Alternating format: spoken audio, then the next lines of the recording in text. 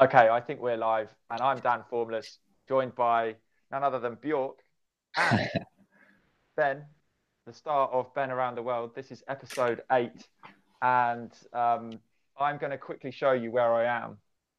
I'm on the 20th floor, and if I open the window, you can see my view Oh man. of Tokyo, which is pretty cool. And the sunsets are amazing. And maybe if this podcast goes on too long, I'll be able to show you the sunset. Quite likely, I think. We have got Bjork over there. We've got loads of cool art in this flat. Shout out to my friend Nick, who didn't give me permission to do this. I'm just going to show you. He's got these great posters. He's got Muhammad Ali looking after my bike that I've borrowed. Shout out to Vili for lending me that. So yeah, I just thought I'd take advantage of my slightly nerdy side, and I'm doing this broadcast with an iPhone 6. Is that straight? That's straight enough. Yeah.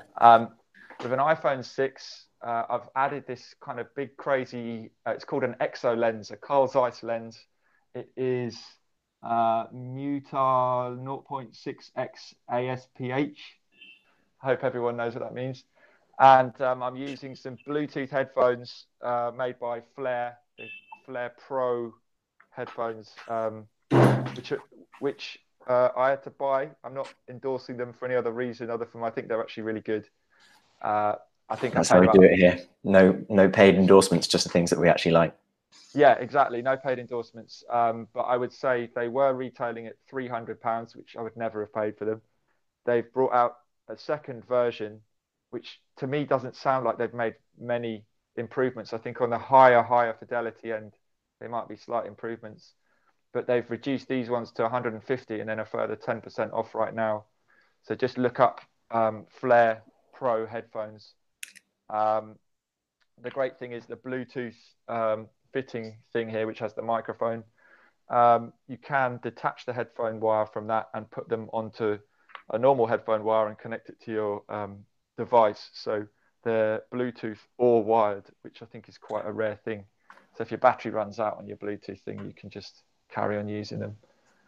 So that's my intro. As I say, episode 8, I'm in Tokyo. And Ben, where are you? I'm in New Delhi. Since we last spoke, I've basically travelled the majority of India. I travelled down from Mumbai, where I arrived, all the way down the west coast to Kochi via a month in Goa over the New Year for the New Year's parties there, and then over to Bangalore for some work. That's the kind of tech Silicon Valley of India, and then to Auroville, this sort of crazy hippie futurist community, and then since then I cycled 2,500 kilometers in one go over the last month, all the way up to Delhi through the center of India, where no one I've ever met outside of India has ever been, but I've had some of the most interesting experiences there. Yeah, I've been a little bit delayed to do this podcast because I had a bit of a nightmare with my bike, though. My kind of technical update would be, or my PSA, I think, to cyclists would be to make sure you replace your chain quite often. And if it starts skipping, replace it, because I found out in a very expensive way that if you don't replace your chain in time, then you have to replace a lot of other parts of your group set on the bike. One of which is not available in India at all. So I'm having to get my sister to ship it to Nepal for next month, which is going to be very painful. So wait a minute. It's basically, what's the crank? The crank's on my bike's just out of shot. The crank's the bit where the pedals attach and so that's turn. the bearing bit in the middle. It's not the bearing. So basically, what I've worn out is everything the chain touches. Because I didn't replace the chain. I over the last 2.5K, it started skipping at the beginning, and what I should have done is replace the chain. So you've worn away all the cogs. Basically. All the cogs, yeah. So the chain has stretched, and then it started to wear away on all of the cogs, the front cog, and the back ones. Yeah. So I'm kind of lucky in a way, because I mainly ride on. I've got 30 gears. I've got 3 on the front on the chain rings at the front, and 10 on the back. And I've because I mainly ride on the middle gear on the front, I've worn that middle gear almost completely. Like if you look at the teeth, it's unbelievable how worn they are. So now if I go into that gear, it just continuously, it will never actually, I can never put any weight on the pedals or even pedal flat on that. The same happened on some of the gears on the back sprocket. So when I got to Delhi, I found a bike shop with pretty good reviews, actually. Dropped down there. They cleaned the bike, and it's cleaner than it ever was, I think, even when I put it together in my flat in Peckham. But they don't have the parts for the front cogs, basically. So I've gone down to 20 gears, and I'm just about to cycle into the Himalayas. So that's going to be a pain. I've sent the correct cog. It's only 20 quid. That's the annoying thing. It's just they don't have them in India. It's just not they don't have that particular crank or whatever, or sprockets that I need. So I'm going to have to probably pay about 3 times as much in shipping to get it to somewhere in Nepal where I can pick it up in a month's time or maybe 3 weeks' time. So that was a painful lesson.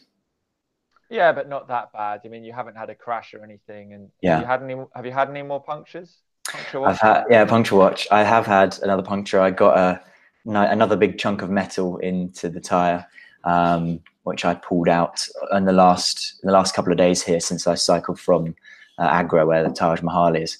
There's a lot of trucks on the road there, so there's a lot of wire that comes out of the tires there.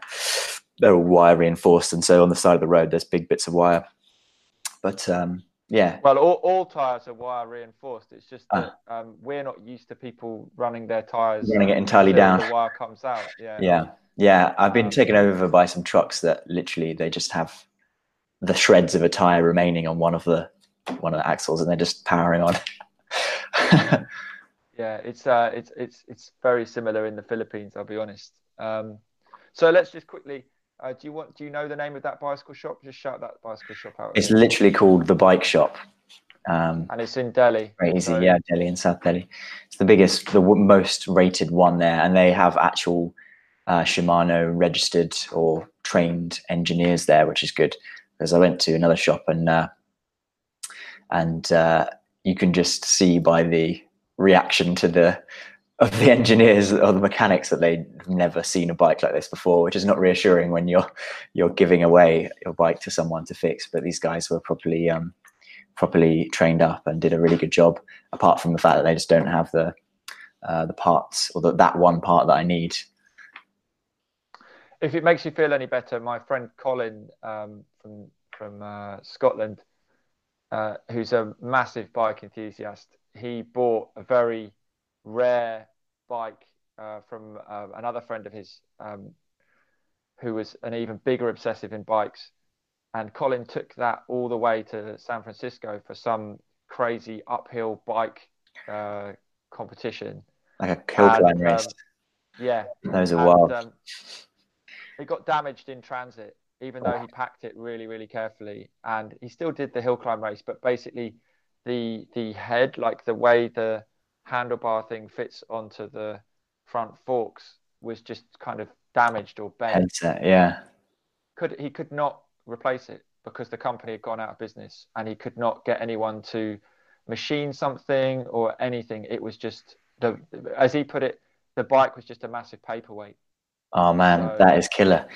Actually, there might be something. I've been researching cycling shops for some crazy project, and I found out about this one. I think it's called Circa Circa in Japan, and it's literally focused on restoring vintage bikes. And you can buy like classic Tour de France steel frame bikes for thousands and thousands of dollars, because I think they go into such detail that they will machine missing parts themselves for it. If you get a chance, well, obviously you're probably not as bike obsessed as me, but if you get a chance to go there, definitely do. If I end up in Japan, I'm going to go along. I'll message Colin and see if he's still got his paperweight, or whether he's see if he fancies shipping it over to Japan just for repair. It's a pretty big transfer though. He's got a baby on the way, so congratulations to Kelly and Colin. But I'm sure he has better things to spend his money on now. Yes. Okay, so you mentioned one of the 7 wonders of the world. How was the Taj Mahal? Yeah. Oh, it was amazing. I've really since I arrived, particularly in Mumbai, I've kind of been put off by going to anything touristy. I found that I went to kind of India Gate in Mumbai, and it was just absolute hell. Like as soon as I stepped off the train in downtown Mumbai, I just everyone that's there like spots you and makes a beeline for you to try and sell you take you on a 3-day tour of the town, or to sell you anything that they're trying to sell, or this kind of stuff. Anything that's you try and buy is they'll like triple the price. Yeah, it's absolutely knackering. That said, the Taj Mahal. Hold on, isn't that where you got charged to go into the toilet and charged to come out of the toilet? Yeah. Well, I didn't fall for that one. So yeah, I went into the toilet and paid my 1 rupee, which is what was that? That's like less than a penny, basically. It's like 100th of a penny or something. And I came out, and then as I was coming out, the guy stops me. And he's like, 10 rupees, 10 rupees. I was like, come on, mate. He's literally standing under a huge sign that says toilet, 1 rupee. It's ridiculous. But I suppose people do it. I think a lot of people see you. I suppose I am a lot richer than the majority of people in India, or in some parts of India, I suppose. But yeah, you're definitely seen as a bit of a walking bag of money in those cases. And yeah, I know. And it was the same in the Taj Mahal? It was out to an extent, yeah. So I actually got scammed for the first time, which is annoying. I was a bit over, because basically my only source of entertainment these days is YouTube. Before I got to India, I was watching a lot of videos about a lot of the popular videos about India and China and a lot of countries are about scams, basically avoiding scams, and they're quite entertaining to watch, which I think is why they're so popular. But I arrived with a bit of a bad attitude, actually, because when you go to some of these tourist spots, people do try and take advantage of you, but actually the majority of Indians aren't like that. And especially once I got out of any major city, that totally fell away. And yeah, I was generally quite fine. But with that caveat, when I got to Agra, I arrived quite early, about 2 p.m. in the afternoon, and I was on a quite tight schedule because I had some work to do here in Delhi, and so I wanted to go to the Taj Mahal that afternoon and then leave the next morning, go straight out towards Delhi. But I put my bike into the hostel, didn't skip the shower, just put some different clothes on, jumped out, and I've been using this app called Ola, which is like Uber, but it lets you take the rickshaws, the small little 3-wheelers that they have in most Indian cities. And generally I do that because the pricing is in the app. It tells you up front, so you don't get overcharged, basically. And it's got a rating. One second, because can you just remove your mic and re-plug it in again, because it's doing that crackly thing. And I'm going to take this opportunity to make a joke about the fact that I'm drinking Perrier water. Nice. Which I've placed in the shop, but it's only because Nick runs events and he buys like vast amounts of drinks for the events. And then when I come, he's like, drink more Perrier. He's got like cases of it here. Oh, mate. And Blue Moon as well. Blue Moon, that what's it called? What's it called? Belgian white beer. Yeah. I'm out on the balcony. Not so much for Blue Moon, me, but Perrier I would go for. Love a good you're still crackling for some reason. I don't know why. I feel it's important to try and stop it happening. Yeah. Because you were saying about this app, it's still crackling though. Still crackling now? Yeah. Oh, brilliant. Wonder if I can. I'll be honest. The one issue I've had with the Flare headphones so far is occasionally they kind of drop in and drop out repeatedly and kind of clip a bit and stuff. And I can't work out whether it's when I'm in an area where lots of other things with Bluetooth or lots of people are around or not. Yeah. It's my only. I could probably troubleshoot it. And I was thinking about this. This is the problem with giving something a review soon after getting it. You don't really come away with you find a lot of problems as time goes on. And if you've already submitted your review, whether it's on Google or your unboxing video you've done on YouTube, I don't know if they're necessarily that realistic. And I'm starting to realize that reviews after a month or even longer are far more useful. Yeah, I had those with the RCA headphones. They're awesome up front, and then they just kept dying for me every like few months. They just couldn't stand up to my daily commute. How's that? If it's still not good? Still crackling. It's still crackling. I Oh. don't know why. Last time when we were doing our test before we started, Microphone. it did that, and then you unplugged it and you went silent for a second, and you plugged it back in, and it was perfect again. How about now? Still crackly. Still crackly. That's surprising. Yeah. I've completely unplugged it. That's weird.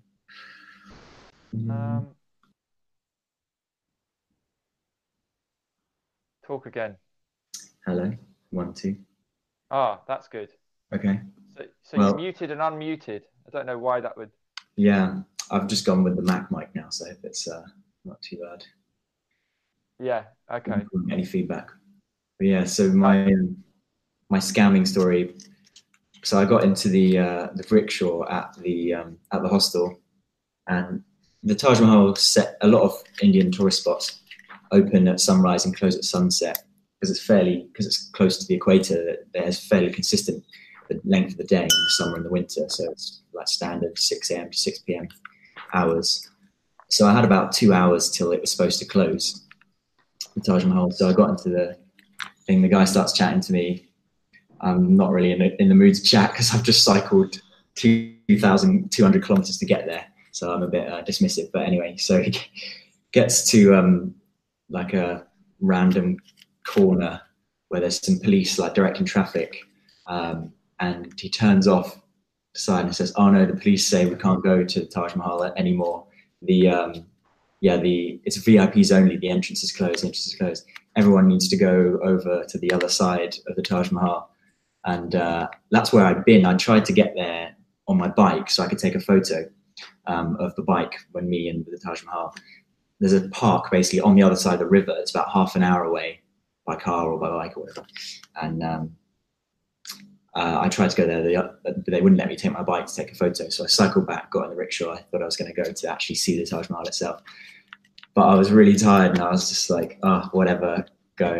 So he ends up taking me all the way across the river to the Taj Mahal, taking me back. As soon as I get over to the park's on the other side of the river. That's where I took a photo. It's on Instagram. It's amazing, beautiful. You can see the whole Taj Mahal. But as soon as I got there, I looked over and you could see hundreds and hundreds of people were in the Taj Mahal. Like there was still an hour and a half until it closed. And I got back into the rickshaw. He drove me back, ended up charging me 350 rupees, which is 7 times what the rickshaw should have been to get me to the Taj Mahal. And even just had the cheek to ask me for an extra 50 when I was getting out. It's just like, no way, mate. No way. And so you didn't remonstrate with him. You didn't argue with him. No. At that point, I just resigned to the fact that I was gonna. I don't know. I didn't have the energy to argue at that point. I only realized. It sounds very English of you. Well, the thing is, like, I've spoken to so many people on, or a couple of people that I've met over the course of the last few months, and actually, a video that's coming out from my kind of the vlogs, I suppose, I've been doing of my actual cycling. I had a bit of a rant because I met a couple of people that had really like heavily like taken advantage of. I'd met this young guy who came over like 19, 20 years old, doing the kind of backpacking gap year thing, arrives in Mumbai, and I only found out again from one of these videos that if you leave the airport in India, you're not allowed back in. You have to, you can't go into the arrivals. Like in the UK, you can go into arrivals, right, and meet people there, and you can come in and out once you can't go back in through past to security or whatever, but you can stay in the airport terminal. And inside the terminal, that's where all of the official taxi booking places are, that you get a pre-booked receipt with the amount, and then you get to the taxi, and then like they'll charge you that amount. But as soon as you go outside, you can't actually get in to get an official taxi. And so all of these guys wait outside to find tired-looking tourists, and will put them in a taxi, charge 10 times as much. And then what they did with this guy is they took him to the, it was a couple actually, sorry. They took them, started driving the taxi, and then they get somewhere nearby, exactly what happened to me, and they say, oh, sorry, your hotel doesn't open for another 2 hours. Like complete BS. They're open their hotels that have reception 24 hours a day, and then they go, come to this tourist office, the official tourist office, and they'll help you, and then we'll take you to the hotel when it's open. So you go to the tourist office, which is all a private thing. There's like one government tourist office in each city, but this will be just their mate's one. And then they tried to get this couple, basically they were basically going to backpack around, fly, book their own buses, book their own trains, which is perfectly normal. Like thousands of people do it. It's a normal way. Like you can backpack around India. They were like, oh no, you can't do that. You have to give us all your money now and we'll book everything for you. We'll drive you around in a private car and book all of your hotels for you through our thing. You know? And luckily they just said, we're too tired, we're going to go, and walked off. And a similar thing happened again, like a really young girl came over, like I met from Germany. She was like, she'd managed to get all the way from the airport to the metro station by her hostel, which is pretty impressive, to be honest, because I find that hard anyway. Like, and this is the day after arriving, after like a 10-hour flight, a 12-hour flight. She'd got so close, a 10-minute Google Maps walk. And so she was walking from the route, and then she just had to go through an underpass below a station. And so there's a security guard there who basically said, oh no, you have to go and get a ticket from the tourist office to go through this underpass. Again, total BS, it's like a public underpass. And apparently got really aggressive and was like shouting, and just really sounds really upsetting to me. Like, I would find that upsetting, even after being here for like 5 months, let alone if I just arrived off the plane. And again, went to this unofficial tourist office, got overcharged massively for all the train tickets that she was going to take for the rest of the trip. And the people, luckily, like those people that I met, have all been still really enjoy being in India and want to stay and want to come back. But I've definitely met people that have told me that they're never going to come back, or they've had like a really terrible time in the country.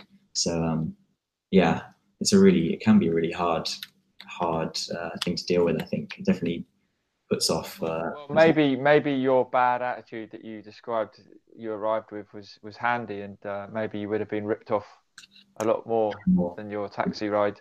Yeah. So I think there's one born every minute, and you can't be ripped off unless you let yourself get ripped off. And yes, they were tired, and there's all these factors, and obviously the guys are going to be experts at doing it. But at the end of the day, they lost a bit of money.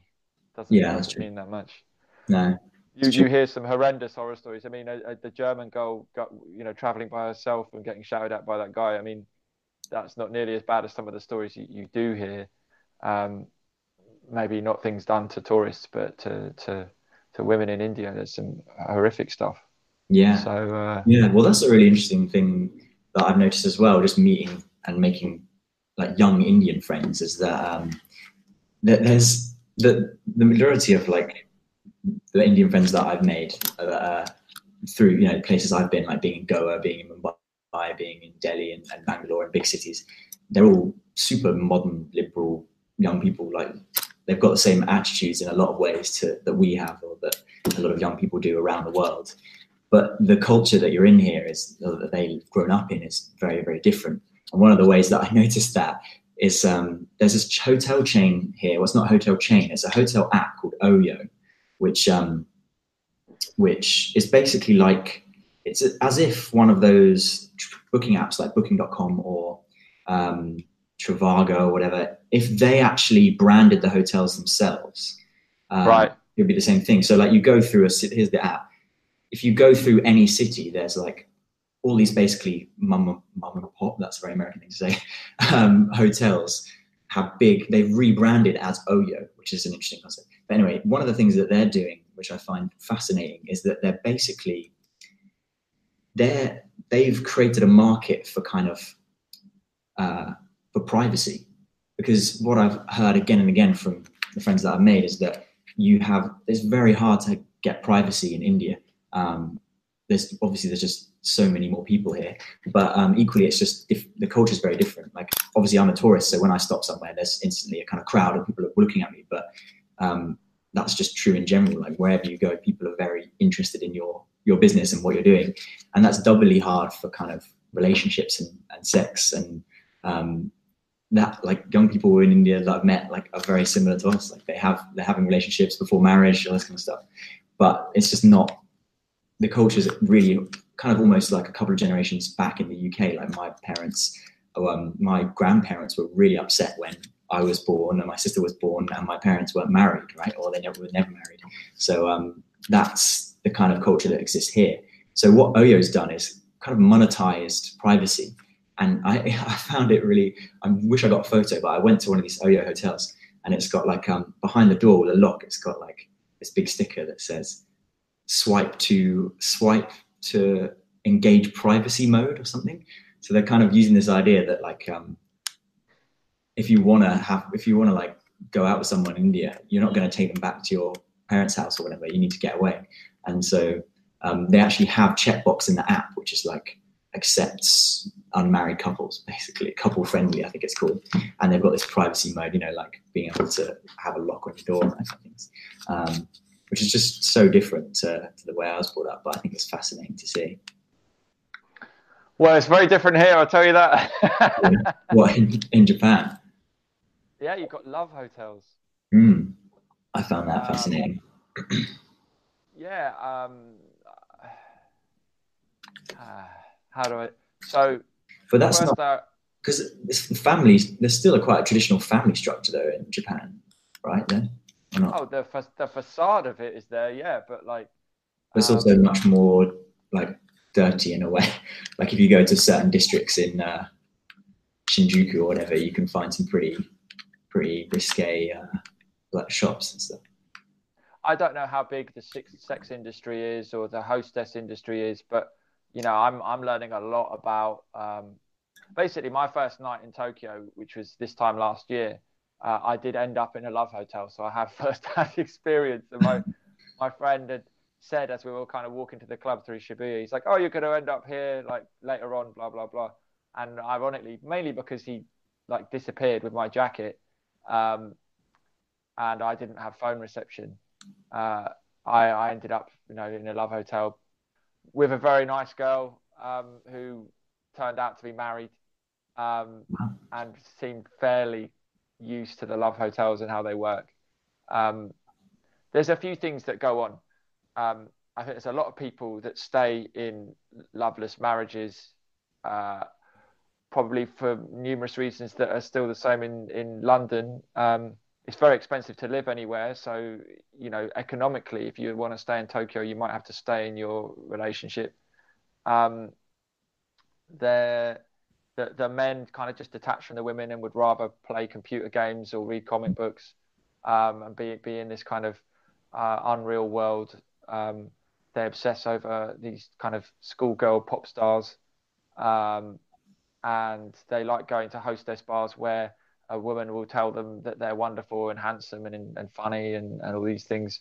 And it's not like prostitution. It's kind of more like sugar daddyism, but essentially it's like prostitution, but it takes time and it's odd. And then one of the other interesting things is I'm obsessed with everyone. A lot of people seem to wear these face masks. And there seem to be so many reasons why. Women, including that woman who came to the Love Hotel, she said she likes to wear it because she can go out without wearing makeup. If she needs to just go down to the shop down the road, she can just put it on, go out without makeup. Or she's traveling on the train in rush hour, and she says all the kind of horrible middle-aged businessmen, the salarymen, if you will, are kind of pressing themselves up or like kind of encroaching on her personal space. So it gives her some sort of barrier. However, there is also the element of the women, the hostesses, the sex workers. They don't want to be seen in the street. So a lot of them will move around and will wear the face mask so that they're not identified by people they know, clients, like anything. You know, they just need to move kind of fairly discreetly and hidden. So you do have a number of murky under things, and I'm not saying any other city's any different. It's just that it's my third visit, so I'm starting to kind of see more things like this. And it's interesting. It's interesting, and staying with someone who's lived here for 13 years and he has a very, very kind of clear understanding of how things work or don't work here. It helps. It's an interesting one. It is, like, from the just the glancing the surface, it seems like Japan has a really repressed kind of sexual culture in a way, because of the fact that it seems everyone's painfully polite, yet then, like, if you go to a magazine store, there'll be like an entire floor of the worst porn that you could ever imagine in comic book form.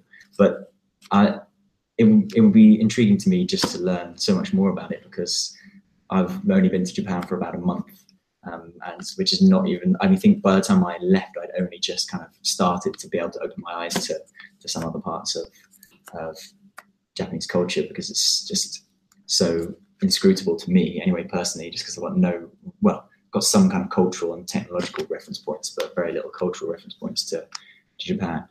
Even just on the top level, I found it so, like, even the music there, the music industry there is entirely, it's like 80% local music, right? It's a lot of Japanese music, and it's still like 90% CD at the time I went there. But anyway, so even just the music culture was entirely different when I went.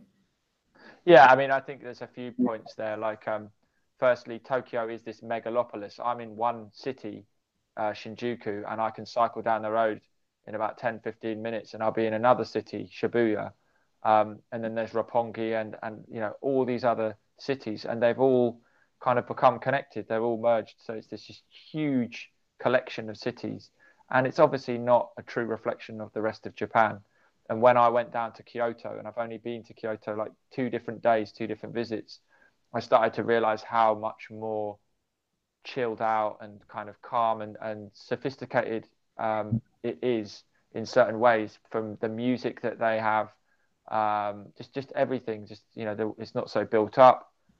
Osaka has its own vibe as well. You've got all these different cities. So I'm going to spend a week traveling around a bit, again on a Japan Rail Pass, and I've actually got a gig in Nagano. I'm going to be going up a mountain again, get a day's snowboarding and a DJ gig. So yeah, that's going to be cool. I don't know if I'm going to try and find those pesky snow monkeys again, because I failed back in October. But what are these? Snow monkeys? There are these snow monkeys that I went up to try and see, and the day that I went, they weren't around. It wasn't really cold enough. There's some hot water springs, and these kind of nature reserve people have been since, like, I think the 80s. They've realised that if they feed the monkeys that live around on the mountains, they'll come down and they'll bathe in the springs, and people can kind of just kind of hang in a certain area and film them, but you can't look at them dead in the eyes, and you have to kind of don't fuck with the monkeys, basically. But the monkeys will fuck with each other in front of you. I've noticed that. That's interesting. I've spotted a lot of monkeys that have become a regular sight on the road here, and I've seen a lot of like signs with here. One of the things I love about India is how a lot of the signs are kind of hand painted, but they'll have ones in the national parks where there'll be a tourist standing, like a stick figure tourist here, and a monkey, and then there'll be like an arm going towards the monkey, and then there'll just be bloody chaos in the third frame of the picture. So I've gathered from that you shouldn't try and like touch the monkeys or feed the monkeys or whatever in India. Not that I would want to be honest. Yeah, and actually, I did see. I spent a month in the Philippines visiting my dad before I came here, and he lives in this beautiful island called Siquijor. And I've realised more and more as I've travelled more around the Philippines how untouched his island is and how rare that is, and it's kind of not been ruined by tourists yet. Backpackers come through and enjoy the diving and the sunsets and a few other things that island has to offer. But I went to another neighbouring island called Bohol, and we kind of got ripped off. But we went up to see the tarsier, which is this like tiny little, I guess it's still a monkey. It's got these massive eyes. It's just up at night normally, and it sleeps in the day. It's got hands like frogs, and it's got a tail like a rat, and it's tiny. I know what you And mean. Yeah. super cute, What's it called? and like a tarsier, Tarsier.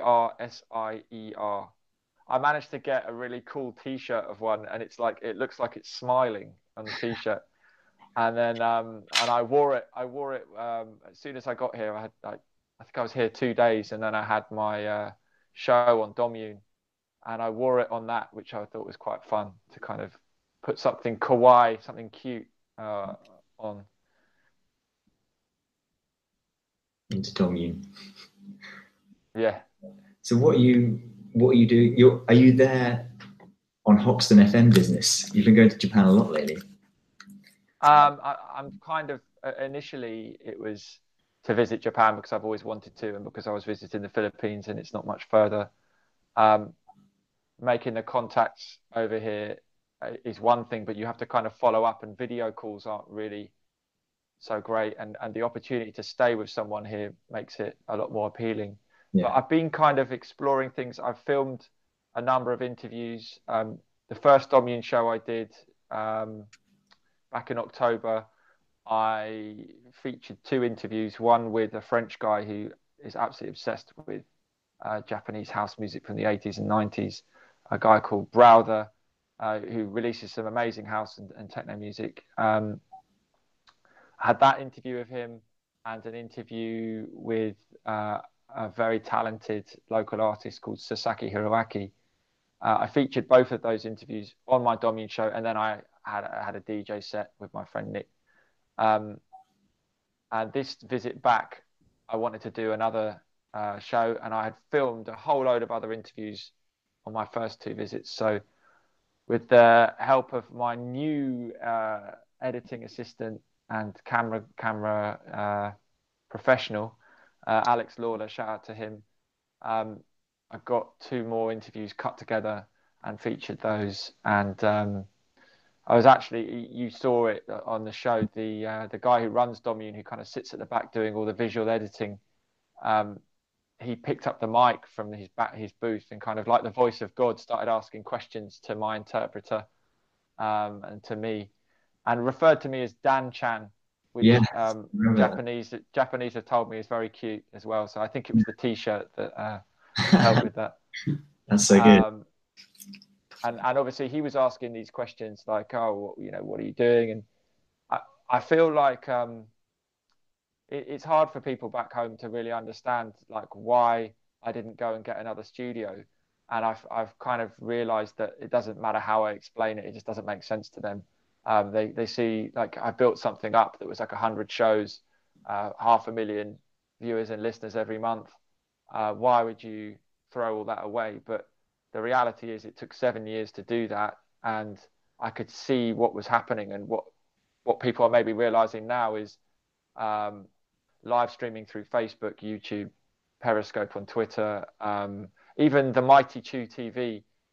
It's not what it was because it's becoming so saturated and everyone can live stream themselves. And to watch DJs just DJ, whether it's from, even if it's from, Domune's amazing setup with their amazing cameras and everything, there's only so much scope there for that. And I really felt like it was, as much as Hoxton FM had been showcasing that part of East London and the talent that resides there to the world, I think it was now kind of more about exploring the world and, taking things to another level, having more interviews, which have gone out on Domune. But of course, everything we put out on Domune is also going out on our channels, Hoxton Forward Movement, as I should refer to it now.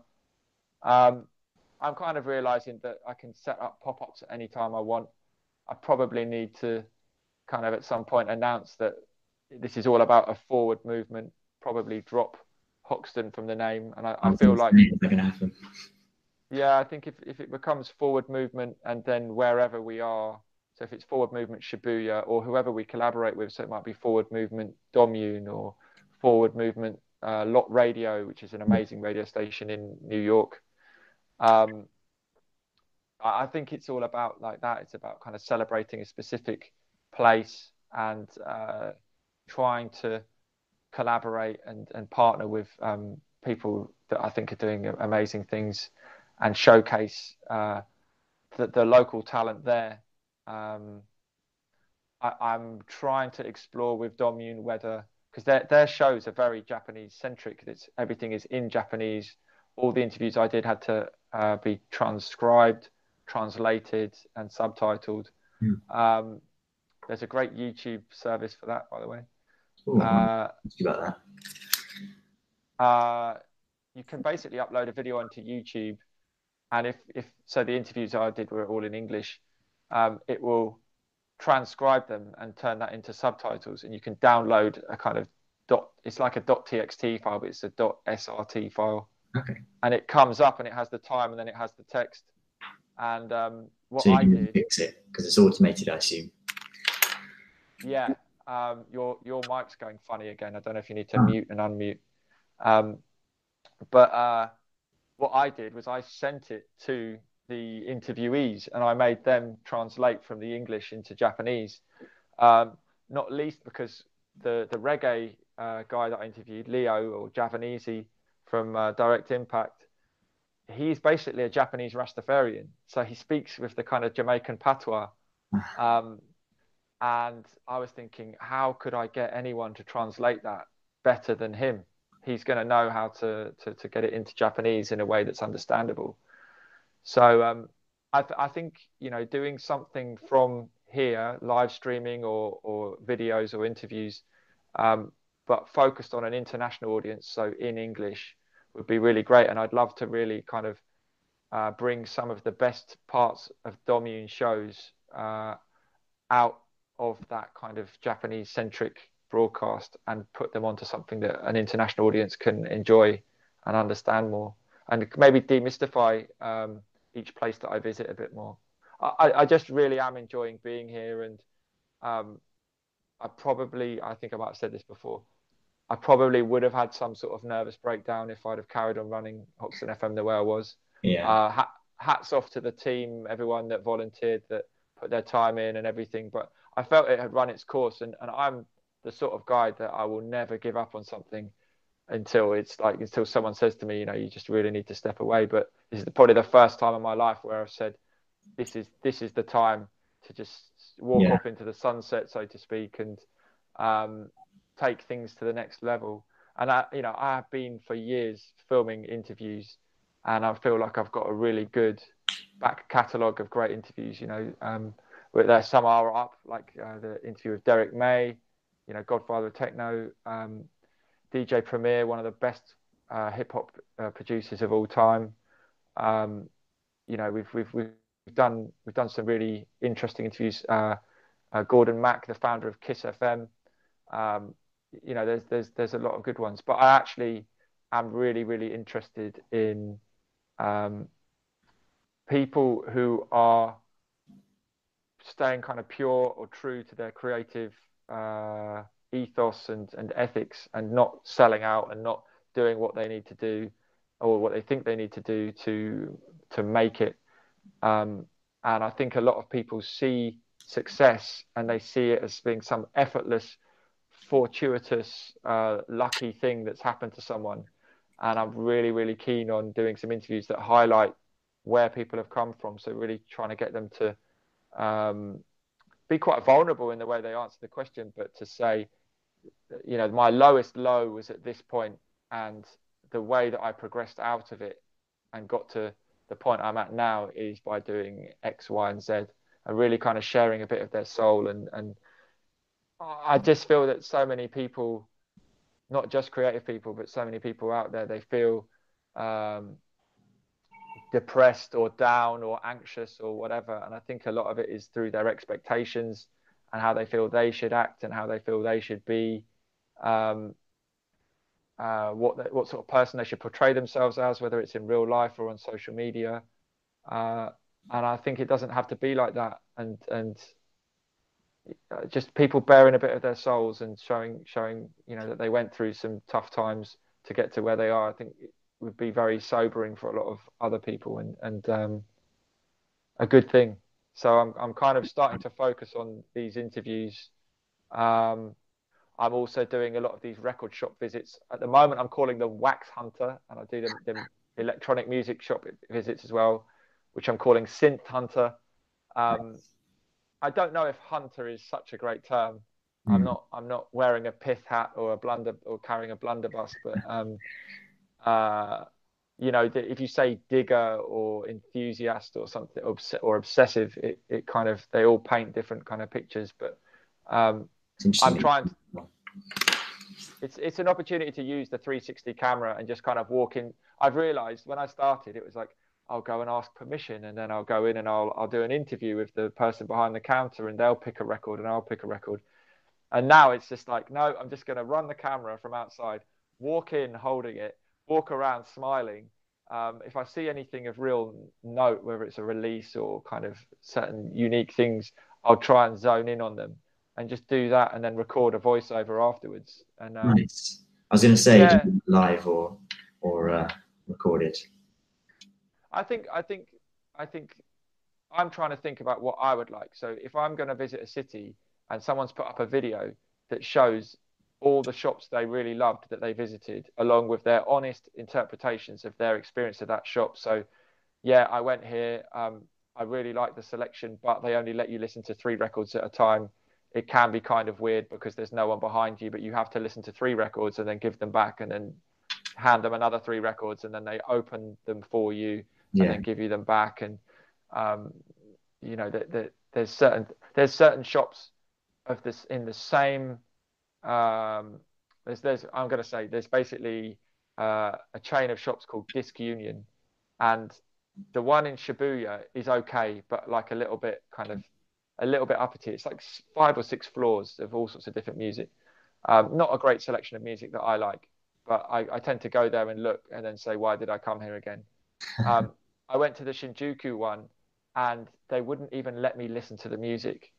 Wow. And they weren't rude about it, but no one will ever be rude to you in Japan, but they won't be.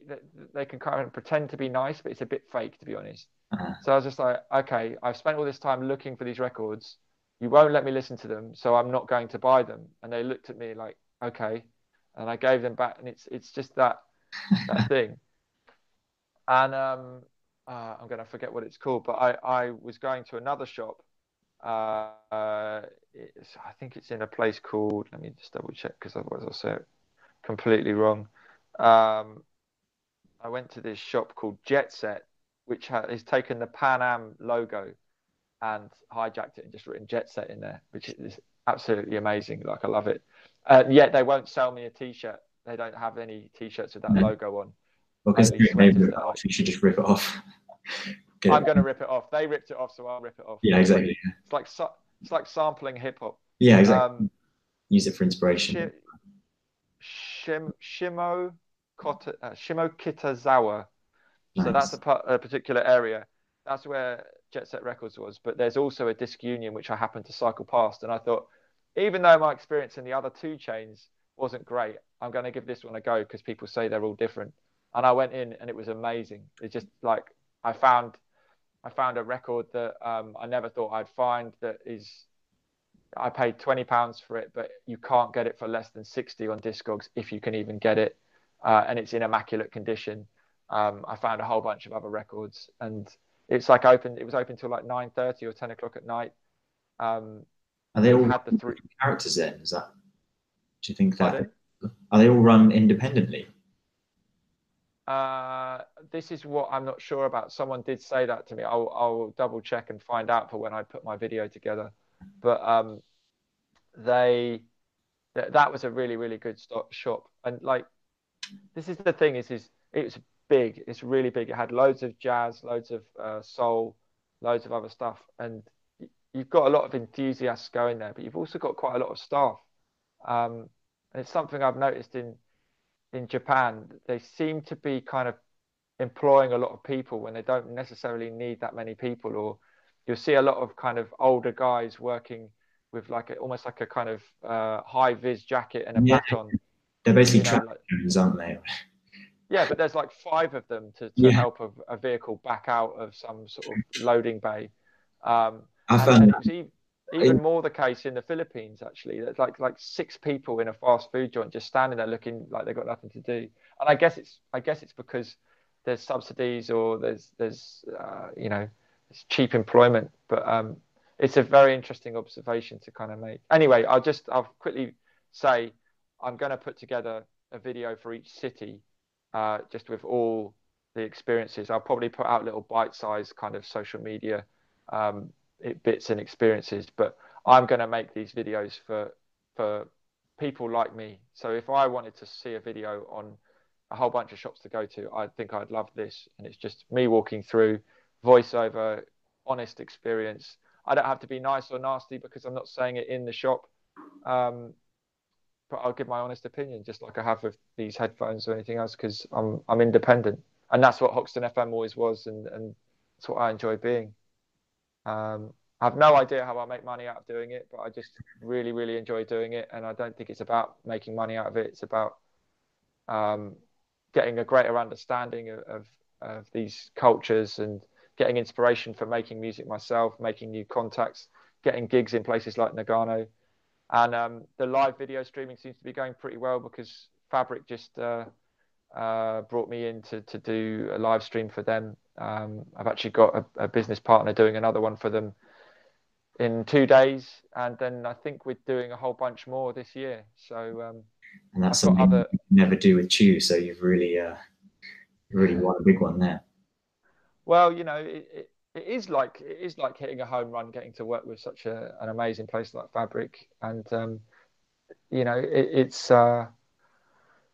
I hope more things come of it. I think there's other stuff I'm being asked to do. There's things. I mean, I can tell you, like, it probably won't matter, but I'm going to be doing a lot of filming for the House of Speedo. So there's all these brands that are setting up ahead of the Olympics, and they're kind of getting their amazing venues to base themselves and to run these parties. And I've got to do the walkthrough video for that. That might never see the light of day. I might never be able to show anyone it, but getting these opportunities to do these things and getting to use my getting better with my cameras and playing around with the 360 camera, even just strapping that thing to a bike, as you know. And just riding around with it, the footage you can get is great. I've got cutaways for days. It's definitely good. Sorry, I just went off on one there. That's all good. That's all my stuff. So you cycled the whole of India, and you were talking about this place, Oroville. Oroville, yeah. It's Tell us about that. Well, before I left the UK, I've been quite interested in alternative living, or communes, effectively, and different kind of ways to live. I've not really been able to ever afford a proper flat in London, so I've lived in. I can't remember whether I told you about this, but I lived in guardianship places, which are like disused buildings. So I've lived in nursery school. Yeah, you lived in didn't you live in like a lift shaft and a boiler room? And then in the end, then I just, for a while, a friend of mine owned or was in control of an office building in Old Street. So I lived on the roof of that in the lift engine room for about 6 months, rent free. Thank you very much. And I've lived in these big warehouses in Hackney, which are kind of, I'm not quite sure how legal they are. They've got fire alarms, so that's probably a good thing. But you're sharing with 16 other people or something. So as I've gone around, I've kind of been interested in stopping in places that are alternative ways to live, effectively. And Oroville is something that I've learned a lot about. It's kind of one of those original 70s kind of communes, effectively, but it's very, very different in a way. It's got a small kind of religious base in that it was founded by a kind of a political thinker called Sri Aurobindo, who gives it its name, Oro. And you're crackling again. You just started crackling again. I don't know what it is because I'm not using a particular microphone. It's probably it's been shorted out somewhere. How about now? No, it's doing it again. I mean, I would almost wonder whether it's mine, but I don't think it is. I think it might just have to. Is it inaudible, or shall I just carry on? It's possible. It might. I mean, we'll find out after this broadcast whether it's any good. I tell you what I'm going to do just as a test. I am going to. I'm going to go off camera and just. I'm sorry about this. I'm just going to quickly change my audio, and maybe it won't crackle. So just talk again. Yeah. So I went to Oroville finally after about 7 months of thinking about going there, and I was on the way, only about a 500 kilometer detour from where I was cycling already. So I spent about a week there. I stayed in a kind of one of the central guest houses there, and I went on this program called Experience Oroville, which is actually really, really worthwhile because the community. It was started with the sort of UNESCO, the backing of UNESCO in 1968, and the idea was to make a global city with 50,000 residents from all around the world, where everyone was working with new forms of government and new forms of how to build and how to live sustainably and all these kind of things that were fashionable in the 70s, but are also quite important in a way now.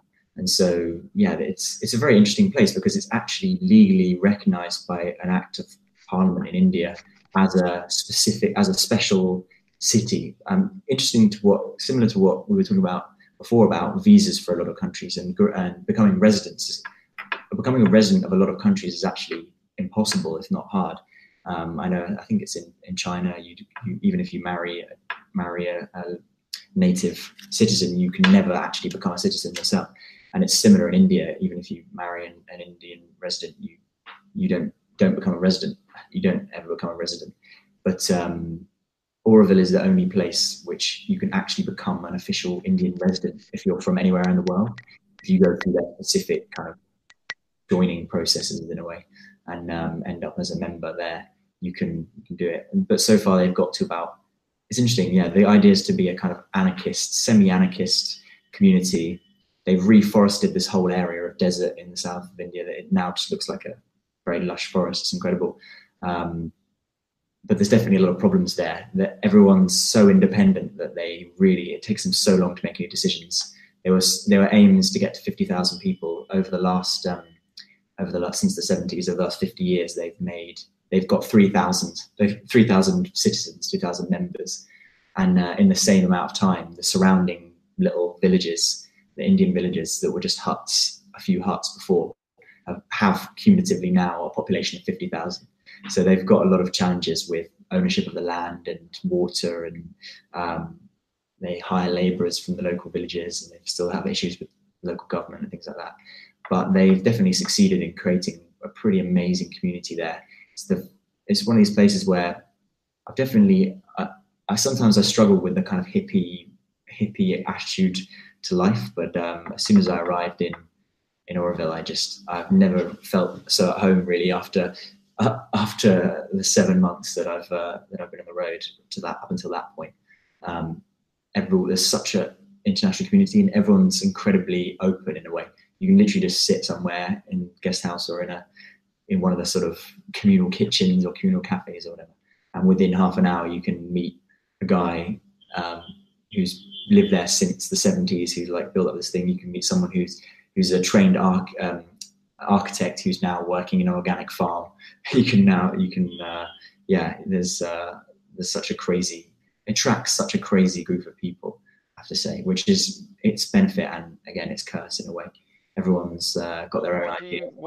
What do you mean about you said about like most places, hippie places you go to, you kind of end up getting a bit frustrated by it. What is it that frustrates you, and what is it that what was it that meant that it didn't get frustrating there? I think the thing that I struggle with a little bit with that attitude, the certain attitude to life is I think the term is probably it's a bit woo woo. I don't know if that makes sense. Like I feel like there's certain characters that you meet that are attracted to that kind of lifestyle, so a very hippie lifestyle, who kind of don't acknowledge some realities of what it is to live in a way. Do you mean like I would call them scenesters, people who just kind of latch on to something. They're kind of fair weather. And they don't necessarily fully subscribe to everything. They're just kind of there for the good times. I think almost the opposite in a way. I find there's a certain character that's like, you know, if you just manifest if you believe enough, you will manifest your desires in reality and all this kind of stuff. And I just believe too much that in the fact that you have to be a bit practical sometimes and, you know, work towards your goals. I'm being a bit generic here, but yeah, I feel like there's certain attitudes in the hippie community that are a little bit just hard to understand. I think the specific example would be I mentioned the two founders. There's this Sri Aurobindo character, and there's the mother, who's this French. I can't remember what her other nationality is, but anyway, French woman, half French woman, who started the community. And so there's some texts, Sri Aurobindo texts, and they're very. I don't know if you read anything like this, any kind of scripture style books, but there's just so little substance to what they're trying to say. I wish I'd written down some quotes now, but it's kind of almost like reading. There's a whole books, you know, about the kind of the ethos of the founding of the commune or whatever, but it's almost all written like a horoscope in a way. In the language is quite purposefully, in my opinion anyway, quite purposefully opaque and very airy-fairy and windy, and you can read a lot into it, which is the idea, so that everyone can read into that what they will. It's kind of like the worst example of the self-help genre of books, where it's all about believing in yourself and blah, blah, blah. Whereas in reality, you know, you can believe in yourself as much as you want, but if you don't have luck or opportunity, you'll never become like Bill Gates or whatever. You know, if you didn't go to Stanford and you weren't born in the US, if you were born in another country, however much positive thinking you have, you can never overcome the adversity that you have in your life. And that's what I struggle with, some of the attitudes in hippiness, self-helpiness, and these kind of scripture, like very kind of spiritual written books. Yeah, no, I hear you. I mean, yeah, you know who those books are targeting. That's the thing, isn't it? And I do find that sometimes, like, I mean, I don't mind them existing in a way, and the only time I find it uncomfortable is when you meet people that you feel like there's some vulnerability there. I was watching a Vice video about a kind of a self-help guru who's got a big following now, and it's just like you can see the people that come to those events, and this is a bit different to Oroville now. There's a lot of strong independent people there in Oroville, but there are a lot of vulnerable people that get attracted to that kind of. Yeah, I mean, you've got loads and loads of cults and sects and things over here in Japan. There's a lot of lost people, and actually a lot of foreigners get kind of sucked into them because they come here and then they feel very lonely because they kind of fall into the trap of thinking that the Japanese aren't friendly. But you know, you have to be proactive and go out there and go and get what you want. But then there's this cult that will offer you, you know, a cup of tea and like some company and support, and then they have their weird generic texts and stuff. So yeah, I actually think that all the crackling and issues was my Flare Pro headphones. Oh no! So I wonder whether you should plug your mic back in. Oh, shall I give it a go? I switched mine off and on again, and then everything's fine now. And whilst I switched them off, everything sounded good on the speaker of the phone. So good. I will clip this on and see how it does. I've got my brand sponsorship of this one would be the Rode mic. The only thing that I found is that it's not very bassy. I quite like. I've got quite a radio voice if I have a proper microphone. I'd like to say anyway. But if you put a bit of a bit of compression on and boost up the low frequency. I can sound like a radio host, but this is lapel mics are quite tricky, I suppose, because they're pretty small. So it's a bit more tinny than I'd expect. I've been recording some voiceovers for my new. I've edited. We were talking about editing last podcast. I'm intrigued to see how well you've done. I've actually. Well, I brought in someone to do it for me. Oh, that would help. Oh, that would help a lot. That's cheating. I've managed to edit all my leg now. He did 95%, and I had to finish it off, and I had to add the final subtitles. Yes. But it's great to have someone else involved.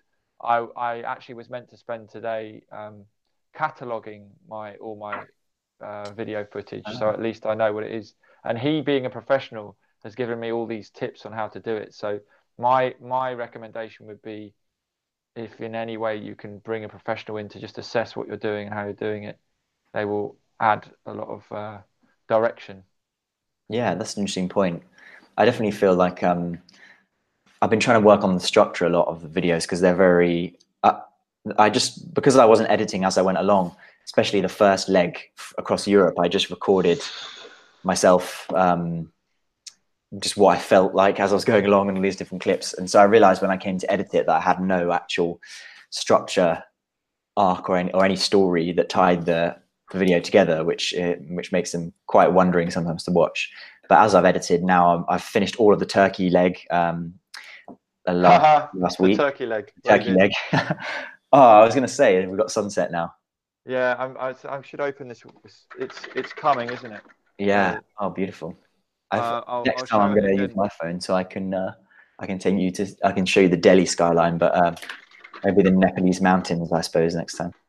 The most important thing is a fast internet connection, right? As long as you've got the Wi-Fi or something, yeah, you'll be okay. But I think that it's definitely the way forwards. I mean, obviously we both have these 360 cameras, and I had this dream of us both being able to walk around with those, and then whoever's watching can actually move around and see what's going on. But maybe that's a bit too gimmicky. But definitely having the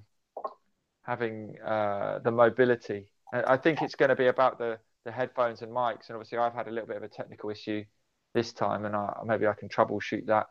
Yeah. Upgrade firmware or remove any interference. I don't know why it intermittently comes and goes. Yeah. Have you had that on phone calls or just this? No, just listening to music, and this time. So, and I can't see anything that's why it would just happen intermittently. It's not low on battery. It's not doing it now. A restart seems to solve it. But I've got these ones, which my headphone pick. These are for, actually, you might like these because you've been doing a lot more running. Actually, I got these because I quite like to listen to music while I'm running. I've got them for cycling as well. But they're obviously the main thing is, obviously, you don't really want to have a full seal or noise cancelling at all when you're running. I tend to used to run just with one earphone in, which is okay, I suppose. But I got these Plantronics Backbeat Fit. These ones are, one of them I lost on the first day of cycling when I left London. So I got my sister to send me some more of these when I met her last in the summer, last summer. And they're brilliant because they don't fully seal. They sort of go into your ear, but they sort of, I can't really describe it, but they sit just over not over your eardrum, but over your ear hole. And then they're really strong because I can't wear earbuds that just rest on on the outside of your ear, because my ears don't have the particular thing that you need for those headphones. But they'll go over the back like your ones do. And then they also kind of hold themselves in with a little bit of a kind of spring there. And they're good. But they do occasionally, I've noticed, crackle, but not for a long period of time, just like a little short period of time. So I don't know if that's a Bluetooth thing. If I walk away from my phone, it'll do it. But sometimes even if I just put it in my pocket, I don't know if I've got very particularly dense, I don't know, stomach or something that's interfering with Bluetooth. I don't know. Yeah, I don't know. I'm going to look into it more. I do really, really like the way these flares sound. That you hear details that you don't normally hear with stuff, and I think they are for the audio quality, they're really good. I've just got to stop the intermittent issue. And the one thing I would say is on a clearer day, you would have seen Mount Fuji on that skyline. No way. Which is amazing. Yeah. Wow. Yeah. So we're getting to the point where my sun is going down. Yeah. Well, we've been chatting for a while, so probably. What do we need to cover? Anything else? What have you got coming up? I guess is the So I've been stopping quite a lot for work and that kind of things, but now I've actually got quite a lot of cycling to do, which is why I'm kind of quite annoyed that I've fucked my main chain ring, because I'm going to have to cycle. I'm going into the Himalayas, so I was planning my route yesterday. And I want to go into Spiti Valley, which is this incredible kind of dead end valley up to the Chinese border. You climb 4,500 meters from the foothills of the Himalayas up into the Himalayas proper, and then you can do a loop of about 200 kilometers around and back out of the valley, all above about 3,500-4,000 meters. I'm also going to be paragliding, hopefully, in the next couple of weeks, for a little bit in Burr Billing in Himachal Pradesh, in the Himalayas, which will be incredible, and then into Nepal as well. I'm most excited about it because I found this documentary that my dad sent me a good years and years ago, which is one of the main reasons I got into paragliding. It's a documentary. I'll put it in the I will actually put it in the description of the video. I tend to lie about that because I can't bother.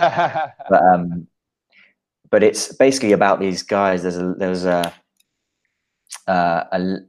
lecturer or a researcher into Eastern philosophy, basically, and he researched particularly kind of the maybe the Hindu or the Buddhist. So Buddhism is more Nepalese, so maybe it was Hindu. But anyway, the religion of the Himalayas, of those Himalayan regions. And he just started getting into paragliding, and he met kind of a real pro adventure paraglider. And so together they flew from Burr, where I'm going in next week actually, and they flew up into these remote Himalayan temples, which you can only normally reach by several weeks of traveling on foot. And so they flew up and landed in these remote villages, and then made their way to this particular temple that he was studying. And it's this hour-long documentary, all filmed on big old cameras because it's quite old now. And it just absolutely, it got me hooked on the idea of learning how to do that, to the point where now I'm here with my paraglider in the bag on the back of my bike. So I'm still quite a beginner in paragliding terms, so I'm not going to be going on any big trip. Thermals. Well, I'll be flying some in the thermals, but I just won't be going. There's a particular discipline called Volbiv, which is a weird name, but there's a lot of French people in paragliding, so I think it's got a French origin. But it's basically you take your kit, you fly into the mountains, you land, you use your paraglider as a kind of makeshift tent, sleeping bag. You just wrap yourself up in it, sleep overnight, fly, and you kind of hop your way around the mountains like that. But I'm not quite at the point where I can go on multi-day expeditions yet, but I will be flying in the foothills of the Himalayas hopefully next week, weather permitting, and then I'll be in Nepal. My visa expires next month, so the next time we speak, or the next time I'll be online properly, will be either in Pokhara, which is the main paragliding spot in Nepal, or Kathmandu, which is the capital, where I'll be working and getting my next visas, and hopefully getting the bike fixed up properly. So that's my amazing. Amazing. That sounds amazing, and I'm quite intrigued by that documentary as well. It sounds really, really cool. So you'll not only be cycling on to Nepal, but you'll be using none of your favorite gears. Yeah, exactly. Well, in a way, it might be better, because most of India so far has been relatively flat. I've been doing like 150-mile days, especially in central India, and there was very little climb. So that's why I use that middle kind of cog, the middle gears really. But realistically, especially when I get into the Himalayas, it's going to be a lot of big climbs and a lot of big descents, which is actually okay, because the two gears I've got on the front are the very high and the very low gear. So it might actually work out. I might wear the rest of the gears down while I'm climbing the mountains in the Himalayas. It's just a bit annoying if I have a big flat highway because I can't cruise in my best gears, basically. You're basically embracing the third world attitude to using stuff and wearing it into completely destroying it and not stopping using it until you've completely destroyed it, a la the tires. Yes. Yeah. I mean, it's been interesting. When I got the puncture, I could literally pull over, and there's me taking my inner tube out, and then they've got a truck tire that they're just wedging off with a giant crowbar. And I've never seen in England them fix punctures in a truck tire. No one fixes punctures, do they? Like, what happens if you get a puncture? You put the spare on and then you drive it to a garage. But here there'll be people on the side of the road with an actual car inner tube or a truck inner tube, putting it under the water, all the stuff you do to fix a bike tire puncture. So I think it's nice, that repairability element, I have to say. Although I'm a bit annoyed about this chainring. It's a nice feeling. I think today I put some new brake pads on. I adjusted the gear cables, and it's a nice feeling to be able to keep something going. I've also my tent. I got a rip in my tent in the Gore-Tex and also in the mosquito net, and so I sat here yesterday with my sewing needle, and I was sewing the mosquito net back together. And it's just nice to have something that lasts for a long time. I'm hoping to live in that for 3 years, and I'm hoping to keep riding that for 3 years as well. So it's nice you were darning your tent. Yeah. And you didn't want to pay someone else to do it? Like, you wanted to do it yourself? I've got the repair kit with me, so I feel like I want to do it myself.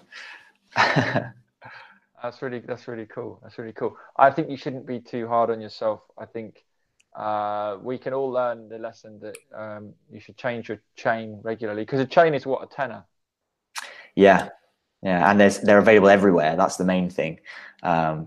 Whereas the chain rings, I've learned painfully, are not available in anywhere except Europe, so and maybe Australia. So I'm gonna have to pay for that to be shipped in.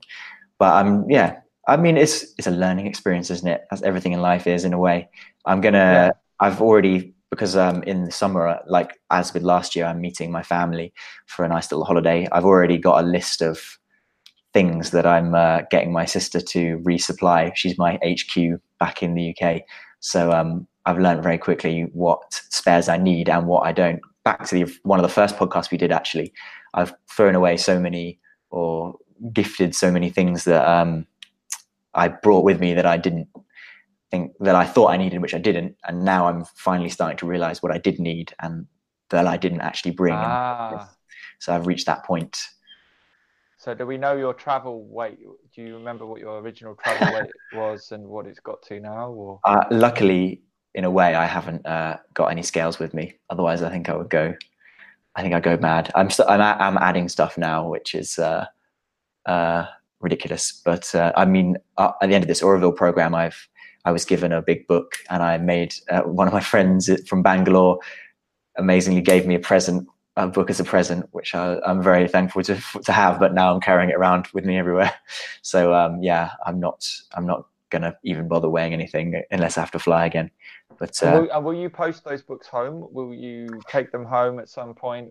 You're going to drop them off at HQ with your sister, or what? Well, that's it. Yeah, that's the great thing about being able to meet my family. Or, well, apart from the main, I can dump all my shit on them. I'm going to do a swap. So there's also even just a book. One of the things that I'm interested in is first aid, actually, because I've injured myself. Luckily, not very badly. But I've injured myself many times cycling, as is the nature of doing that, of being on the road and being on a bike. But equally with paragliding, there's a higher chance than most of experiencing or being present when someone is injured. So one of the things, I listened to a great podcast, Cloud-Based Mayhem, which is a paragliding podcast, and there was a British doctor on there, who he's an emergency medicine doctor, or an adventure medicine doctor, if that's a thing. And he's the expedition doctor for Everest climbs or Arctic expeditions and that kind of thing. And he is also a paraglider pilot. So he did a course or a podcast where he talked about a lot of recommendations for what to do in the case that you witness a paragliding crash and you have to help or you want to help. And one of the things there is I'm hoping when I go back to Europe this summer to go on an adventure first aid course, but also he recommended a little book that you can stick in your back pocket of the paraglider. And so if you see someone crash and you need to go and help them, you've got something there to kind of guide you through. I'm very keen on that. I don't know, even living in London, I don't know if you've seen this, but I've seen and helped someone who got hit by a bus and someone that fell off a bike and all this kind of stuff. If you live in a city, you're in those situations where you're either the person that helps or you're the person that sort of walks by and feels terrible about it for the rest of the day. So yeah, I was the second. Some guy in full Tour de France regalia about 2 weeks after the Tour de France had finished, on Parliament Square where I used to work, the last suit and tie job I had, and he got both his legs run over by an articulated lorry. Shit. Because he was pissing about with his clip-ons. And I've used clip-ons since about 2 or 3 times, and I've just sworn that I'll never use them again because it's just not worth it, not in a city. Interesting. The thing with clip-ons is that they are more reliable in a way. Wow, really? He didn't know what he was doing, and I don't know what I'm doing, and I'm not prepared to take the risk in kind of getting to it. But I could see he was faffing about. I could see something was going to happen, and I actually chose to look away. I didn't even realize that I did it. And then I could hear the screams. I heard this kind of the brakes and the screams. And I just walked away because I had to actually get a train to Nottingham for a meeting. Yeah. And I just thought, there's loads of people here. There's loads of police here, everything. That, I'm not going to distress myself by seeing something that I'll never be able to unsee. Yeah. And I did feel guilty about it. And actually, my friend Colin, the cycling enthusiast, I messaged him and said, can you check on the cycling forums? And he just said, yeah, there's a thread about it. And it's just everyone saying RIP, RIP, RIP. And then 2 weeks later, I spoke to him and I said, I still feel really bad about that. And he went, oh, yeah, I forgot to tell you, the guy's fine. He's got 2 broken legs. He's got 2 broken legs, but he's going to heal perfectly. And then he sent me this thing about, it was in the 60s or something, those big lorries, the reason they have so many tires on each axle is to spread the weight. And the tires, I think, are articulated or something. Like it's like basically it's so clever the way it spreads the weight. There's a Penn and Teller illusion that they do where they run over one of them. That's interesting. And they show you that it's like, obviously it's not ideal, but it's yeah.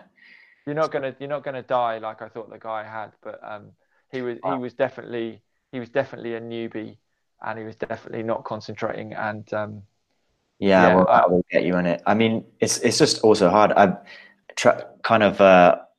was really shocked a few days ago because one of the interviews that I did, the first actual interview I did without you of another cyclist was this guy, Alex Clark, who's I didn't actually meet, but he was cycling around the world in a year, like doing an amazing pace, like proper physical effort of it. And he, he overtook me in Turkey, I think. And by the time I got to Mumbai, he'd already made it to like southern Australia. But I opened Instagram to see a video from him, and he was in the States, in Oregon. He got hit by a semi truck, and he's in a pretty bad way. But luckily he's alive, and he's in hospital. And many broken hip, I think, and very, very bad way. And I think the thing is, like the problem with not the problem with cycling, but the reality of cycling, I suppose, is that however safe you are and in control you are and aware you are, you still are at the mercy of everyone else on the road in a car or in a truck. And you can do a lot of things to kind of reduce that chance, but by being on the road so much, you're exposed. You're the most exposed on the road. Yeah. As the guy whose bonnet I ended up on New Oxford Street in London said, I didn't see you. And I said through the windscreen, do you see me now? It was completely his fault, but I've learned to ride defensively. So you expect that to happen. But if it's a big lorry and they don't see you and they just nudge you off the road, which is what happened to James Cracknell, the Olympic rower who was cycling across America. And they said if he wasn't as fit as he was, he would definitely have died. But he was in a coma and stuff, and I think he's made a full recovery. But and I hope your friend makes a full recovery as well. Yeah. I really was shocked by that, and I've said to him privately, if there's anything I can do, then I'll definitely be there to help. It's just a reality. You know, you have to be aware of these things in a way. But yeah, it's an interesting one. Sad ending there. Yeah, and well, also you started crackling, and so I had to switch off my thing and switch it back on. And now you're not crackling, so if you didn't say anything, then it would have seemed like we were just really contemplating the our own mortality for a few seconds in silence there. Oh, like as you've seen in India and I've seen in the Philippines, in third world countries, life is cheap.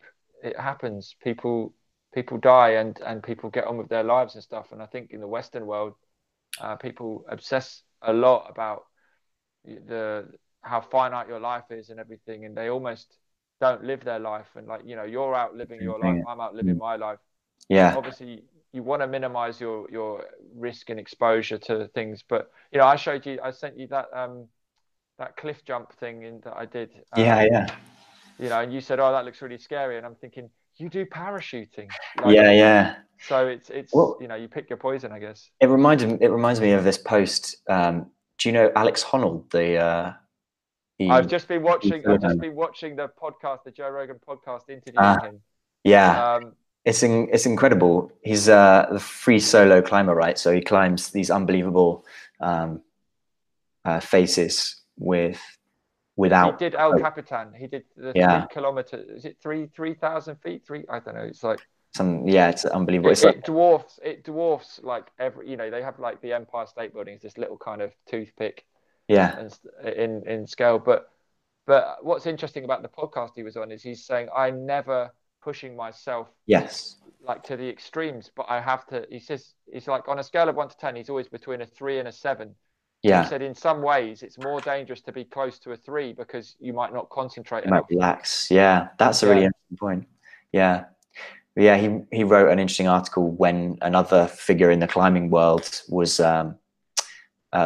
killed doing a similar kind of free solo climb, I believe, and he just wrote an article about, because I think when that kind of thing happens, you get a lot of people that are commenting, saying how stupid it is, or how unfair it is for other people for you to do that, in your life, for you to choose to do that. But I think what he said is, he repeated what you said about, when you're doing those things, you don't like climb El Capitan without a rope for the first time, right? If you're a top level climber, you spend years getting to the point where you can climb these unbelievably tricky climbs, to the point where something like El Capitan is in the middle, is a kind of easy thing to climb, and then you go down to that, and then on top of that you spend a month beforehand climbing it with a rope. Like, that's the thing you don't see when you look at that. You just think this guy is a complete is just really reckless, I suppose.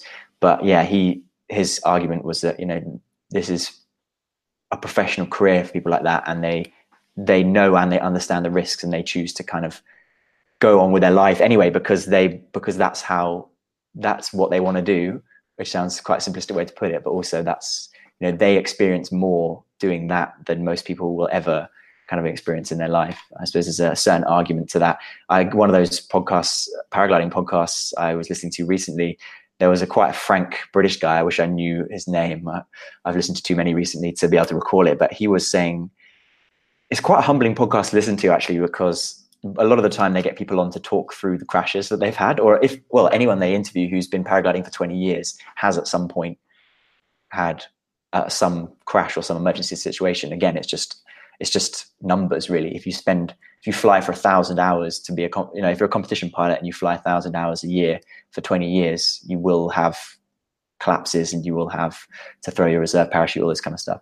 But he said to this guy, like, what would you recommend to people that are just getting into paragliding? Like, what would you say to people that are just getting into paragliding? And he said, just don't do it, which I think is interesting because it's this kind of paradox in a way, because once you start doing it, you experience these things that are just kind of inconceivable. Like I put one recent videos I published was the cloud flight that I did in Ölüdeniz in southern Turkey, which to date is the most incredible thing that I've ever experienced in my life. Flying from about 2,000 meters up on the top of the peak and descending through a layer of cloud.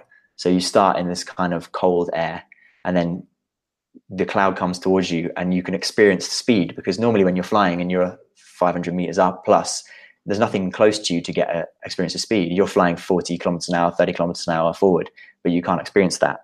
And so suddenly the cloud comes up towards you, which is something that there's no other way to experience. It's just unbelievable. And then you can, I think I called it like tasting the clouds, because the air, as you go through the air, you can taste the change. You can taste the salty water from the evaporation of the ocean. And I'm struggling to describe it now, if I'm honest. But sounds like a dream sequence. It is like a dream. Very literally like a dream. But then you trade that off with the risks of doing it, and it is a very hard thing to decide to do. But you experience things that that most people in the world have never or will never experience. So yeah, this is the thing. You're in a niche group, and Alex Honnold is in an elite niche group, a very, very small group of people that are at the very extreme of what they're doing.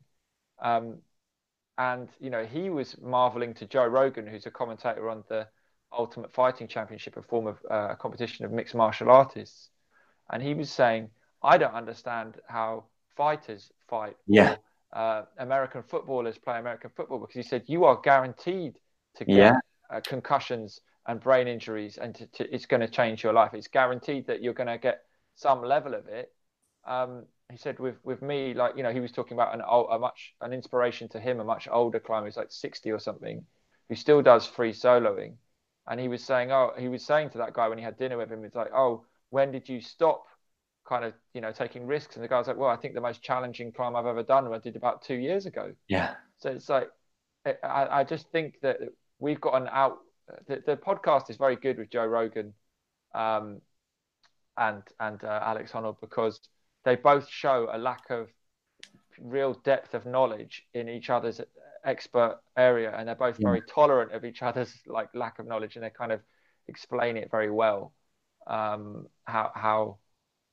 a high level fighter will be very, very good at not getting hit. And obviously, and what was he saying about the free soloing? There's loads of different kinds of climbing and different kinds of stuff, and just because you're good at free soloing won't mean you're good at speed climbing or anything else. So yeah, it was a really, really good podcast. And the one thing we didn't talk about was interview techniques. Yes, because I've been doing, like I say, I've done 4 interviews now since we did the last podcast, and it's been really good. I've been able to it's kind of an excuse for me to be able to speak to a lot of people that are as crazy as me and are doing nice cycling adventures around the world. But I definitely struggled with the kind of style. Like I've not got a great deal of interview experience. I found particularly I struggled a little bit with, well, I had the two opposites in terms of character. I had very talkative and not so talkative, and my questions were quite kind of generic in a way. I put it down to my questions a little bit in terms of being able to draw people out. I also struggled with kind of guiding the conversation a little bit. There's still a few little awkward pauses in there, which I think maybe you never get rid of in a live show, but I think there's definitely ways and strategies for guiding a live show through. But obviously, because you've been doing it a lot more, I'm interested to hear what recommendations you'd have for my upcoming interviews with fellow. Just watch. People like Joe Rogan are very, very sort of. I mean, the first thing is I've gone through being a fan of his and kind of come out the other end. I think he's very much into the kind of bro science approach to stuff, and he has his perspective. He's very blinkered, and he only has people on that he really wants on. one of the things he's really good at is just letting things flow, and he'll chat for like 2-3 hour podcasts and stuff, and he doesn't necessarily do an introduction or anything. He just gets into it, and it's just people talking. So he's got that very relaxed way, and I think to be able to do that, which is kind of how we're doing it, is really important. I think if you've got someone who's not very chatty or talkative, as soon as you go into a formal route with them, they'll clam up more. So you want to say, okay, this person's not so talkative, and we'll make it chatty and make it friendly. And you know how we had our chat before we went live. Yeah. That's really, really, really important. I've interviewed people who were really, really nervous, and I made sure we had a meal first. And I think that was a problem with one of the interviews. I just jumped straight in because also the thing I struggle with, which is for this as well, is that I don't want to like use up any of the good, because inevitably what happens is you stop the tape or before you even press start, they say something really interesting, and you're like, oh, why didn't I capture that? And that happened in this case. Actually, we stopped and then we chatted for another half an hour afterwards. And I was like, this is much more natural than when we were live. Absolutely, that happens. You can always have them back. That's the other thing. But note stuff down that they say in the precursor to when you just if they said something and you haven't got it live, just get it noted down, and then you can revisit. You can redirect when things are kind of not going the right direction. You can redirect it then. I think that it can help to have a set of kind of standard questions. I'm actually redrafting my own at the moment because of this kind of new approach and the idea of really taking it from a point of someone talking about their most vulnerable state and when they were at their lowest low. I think you just go and find, like, you're listening to a lot of podcasts, you're hearing a lot of different interview styles. I think you have to be really comfortable in the subject matter that you're talking about. That is like so vital. If you're talking about stuff you don't know, at least show the humility to say you don't know about it. And I would say as well, with interviewing and everything else, I don't feel like I know that much. I'm just very interested in it, and I'm kind of doing more research. I'm always like trying to be a sponge, like from looking at how Parkinson interviewed Muhammad Ali to modern techniques. There's in seeing how it's done badly. Do you remember when you wouldn't? You're too young, but I remember when George Best was on Wogan. Okay. And he was drunk, and he was just a nightmare. And sometimes there's just nothing you can do. Sometimes the best thing you can do is just shut it down and do it another time. It's interesting you mentioned about the sort of subject matter thing, because that's what I find interesting about Joe Rogan in a way. I mean, I was always a bit, well, when I first listened to it, I didn't really get into it. But then the problem is I downloaded 1,000 episodes. And so then I was listening to the sort of the ones with his mates where he's just chatting about UFC or whatever, which I'd have no reference point to at all. But then what I did is deleted it, and then people recommended a few, so I found the Alex Honnold one. I've been listening to a lot of I've been reading a lot of John Ronson, so I downloaded the John Ronson one, and then Louis Theroux and all that kind of, and then who else? Oh, Darren Brown, which was actually Darren Brown was really interesting. What I find intriguing about Joe Rogan is that he meets a lot of people that he doesn't know anything. Well, doesn't know anything. He's not experienced in their area of expertise. But he's still, the thing that I struggle with is that he'll do a monologue for 5 minutes about his theories on that topic, which sometimes gets on my nerves, I have to say. But it's interesting to be able to have that confidence when you're talking to an expert in a particular subject, to sort of be able to wax lyrical on it to the point where it doesn't put off the person you're interviewing. There's like a certain level of confidence and general awareness and understanding, and being able to process what people are saying and put your own spin on it, that I think is an interesting thing about listening to Joe. But sometimes it does annoy me when it is, it's slightly. No, he can be super annoying. Science is the way to put it. Like, he's got some interesting. He sits in that interesting range of like hyper masculine, but also liberal in some aspects of his of his theology. Yeah, Also, he's his powders at the end or whatever. It's interesting.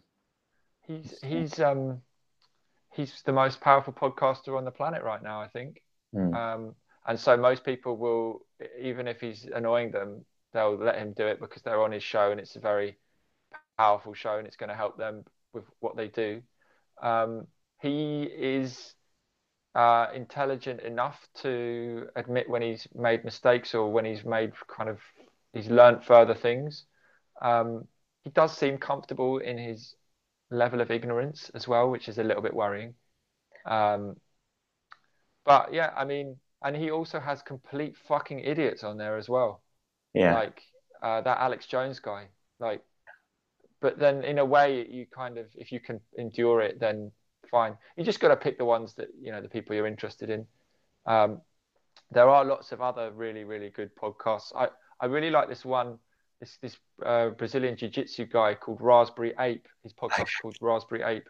And he's just, I think he's like slightly ginger, which is probably why I like him. But he has on not just kind of jiu-jitsu people, but he has some really intense like podcast guests, and he asks such great questions. And I feel like he's just lived his life and he's kind of very comfortable in his own skin. So in a way, I think those make the best interviewers. The people who are comfortable in their own skin, aren't afraid to ask questions, do their homework, let things flow. Don't be afraid for there to be an awkward. It's better that there's an awkward silence than you're trying to fill it with Joe Rogan-esque type 5-minute pieces. Yeah, it's an interesting point. I wonder why fighters and comedians are such good podcast hosts. Seems to be. I think I've subscribed to about 5 different podcast interview series by comedians or wrestlers or something. It seems to be a strange Venn diagram.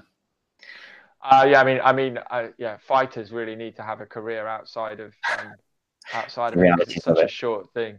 I really like Michael Bisping's podcast, Believe You Me, and he's a very polarizing character, but he's kind of managed to control his product, so to speak. He's an analyst on the ESPN broadcast now as well, but by having his own podcast, it keeps his independence. He can do his own thing and he can generate money, and now he does these kind of audience with things in, like, he just did one in Toronto.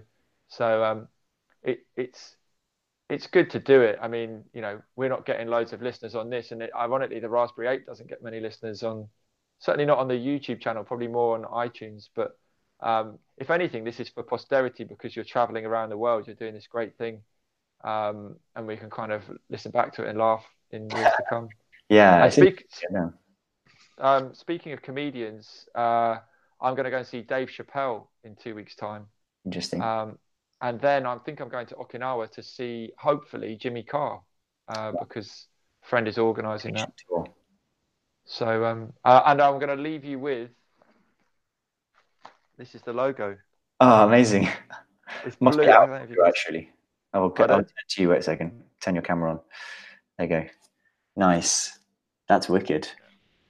It's very nice blue, and I've just got to find, sunset if I can't find a t-shirt that they've made, I'll make one myself with a high quality copy. But yeah, great record shop, Jet Set. Definitely go and check it out if you're in Tokyo. And I will be putting out videos on Tokyo, Osaka, Kyoto, and also Amsterdam, Rotterdam, Barcelona. Well, it's Berlin. So you can find me on anywhere. Dan Formless, as in having no form. And people, I've got a website, danformless.com, and you've got a website, benbowler.com. benbowler.com, and you're actually featured on the front of my bike. I have Hoxton circular logo, and I also have my own on youtube.com/benbowler. My only other featured channel is Hoxton FM, so you can great. check us there.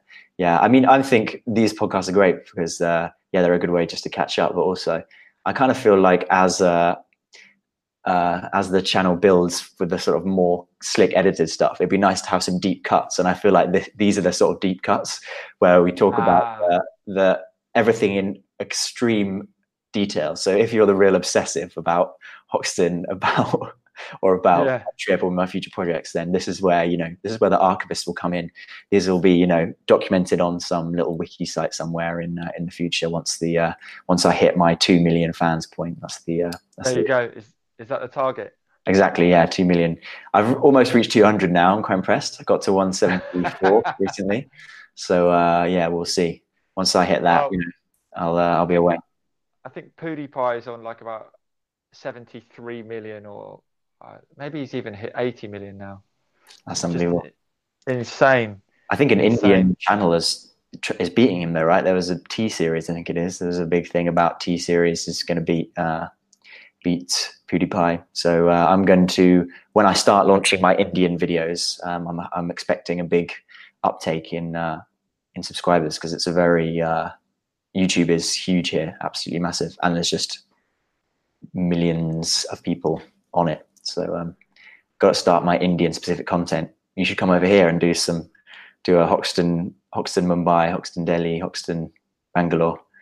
And I'm in no rush to do that. I don't need loads and loads of listeners, but PewDiePie has just short of 89 million subscribers now. Nice. So I don't. I mean, and also I don't think he cares. He doesn't care about it. And I think that whole controversy with the Indian website has actually boosted the amount of followers he gets. Yeah, absolutely. It's all publicity, isn't it? So I just got to the problem with me is I don't have the appetite or the ability to go and do anything massively controversial. So we'll see. What was the Logan Paul live streaming a dead body? I think that's pretty far. Yeah. You can be sure that on this channel I'm not gonna stream any dead bodies. So unfortunately, if you need that, go somewhere else. Yeah, that was horrible. It's really embarrassing to watch him running through the streets of Japan as well. But you don't need to do any of that. Just calm videos of the realities of cycling around the world. That's what you get here. I'm doing my first guide as well. I'm launching my digital nomad guide to Sofia, Bulgaria, which is from 6 months ago. And then I'm also doing cycle touring guides or bike packing guides for each country or subcontinent, whatever. So I'm going to do India first on that one while I'm here, and branch out as we go. So I'm going to keep an eye on your ones. Obviously yours are different focus, but I think I'm interested to see what form is useful. And also it's going to be useful when you write your book, right? Yeah, absolutely. The feature film. Writing a book is the thing.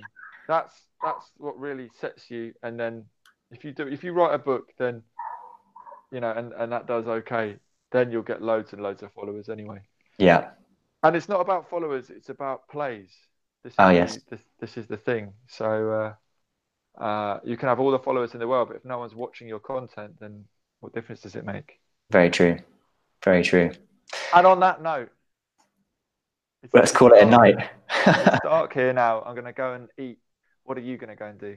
I'm going to have my lunch and then get some more work done before the sun sets here. I'm a few hours behind you, but it's been awesome to finish episode 8, and let's do it sooner rather than later from Nepal. Amazing. Yeah, I look forward to it. And my thing just started crackling, and I think I've worked out the issue. It's the contact points here, so I'll clean those, and maybe that will solve it. Problem solved. We'll give it a go. Could be. So real pleasure and an honor as always, and I will catch you when you're in Nepal. And I guess I will be back in the UK then. Yes, perhaps, unless you've got your Japanese citizenship. I'm not going there. No. We'll give it a few more trips and you'll be there. Maybe. I might possibly. It'll be April that you'll be there, will it? I assume. April, for 2 months from April the 9th, I will be in Nepal, and then I'm powering into Southeast Asia, into Laos, for summertime. Well, spring. It's probably not spring time in Asia because it's rainy season or something, but springtime in the UK. Nice. Well, I've got a gig in Deptford in South London as soon as I get back. playing at Arja, which is a great little. Actually, they're a pop-up radio station now under some train tracks in an arch. Nice. Playing for Bank of Switches, and then a week later, I'm doing my party at Grow in Hackney Wick on a Sunday in a day, and obviously it's going to be sunny. But they've now built a greenhouse as well, so we're going to do it outside on the riverbanks, hopefully, or in that greenhouse. So free party, everyone's welcome to come down. That's 14th of April, Sunday, 14th of April. Nice. Those are the only days that I can't do with you on a podcast. But any other time, I'm available. We'll fit it in. Nice of them. Until Great. Thanks so much, Ben. Yeah, take care. Take care. Ride safe, and I hope you get your new cogs in Nepal when you make it there. Nice, on the remaining ones. Yeah. Fingers crossed I don't wear anything else out on the way. Okay, cool. Bye. Great.